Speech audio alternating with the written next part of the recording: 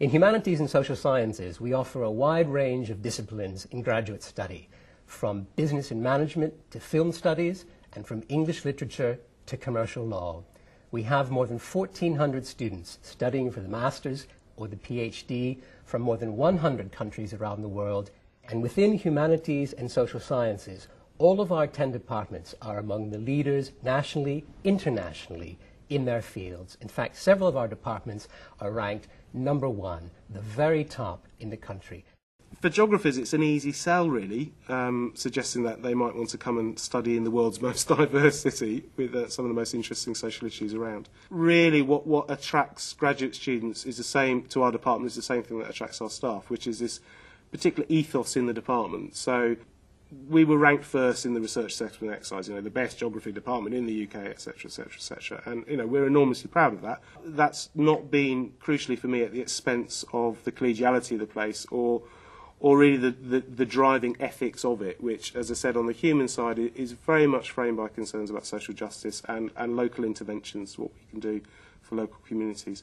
So world-class research doesn't have to be stuck in a library or a lab. It can be engaged on the street as well, and I think it should be, and I think that's what continues to draw particular kinds of people to Queen Mary. We have an incredibly diverse array of academics, and one of the exciting things about them is how closely they work together and how much time we get to spend with them. So there's a research seminar that they hold on a sort of fortnightly basis for postgraduate researchers, but all of the staff come to that, and that's actually an incredibly unusual and special feature of studying in the drama department at Queen Mary's, because given the other departments I've studied in, actually that sort of generosity of time and experience and wisdom and so on is pretty unusual and pretty special. Queen Mary is nested in the East End of London, so it's simultaneously nicely located in relation to Docklands and the city in terms of business, but also it's nested in a local community, so you get the sense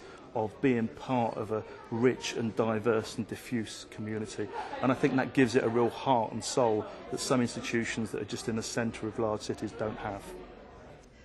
The School of Law at Queen Mary is located not at Mile End, but in Lincoln's Inn Field in Holborn, in the heart of legal London, which of course is where you would want it to be, so that law students are studying and meeting with their supervisors right in the thick of the legal profession.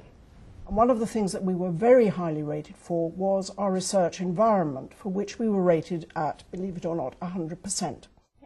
So one of the benefits here at Queen Mary's is the Lockkeeper's Cottage, which is a very beautiful, redeveloped old cottage here on the canals. It's probably one of the prettiest bits of the campus, and it's exclusively for use by the postgraduates. But it's also a space for seminars and talks, and we get to see a lot of distinguished visitors come and talk there. The overriding reason to come to Queen Mary as a graduate student is the excellence of our research, because the experience of the graduate student boils down to one-on-one between the student and supervisor.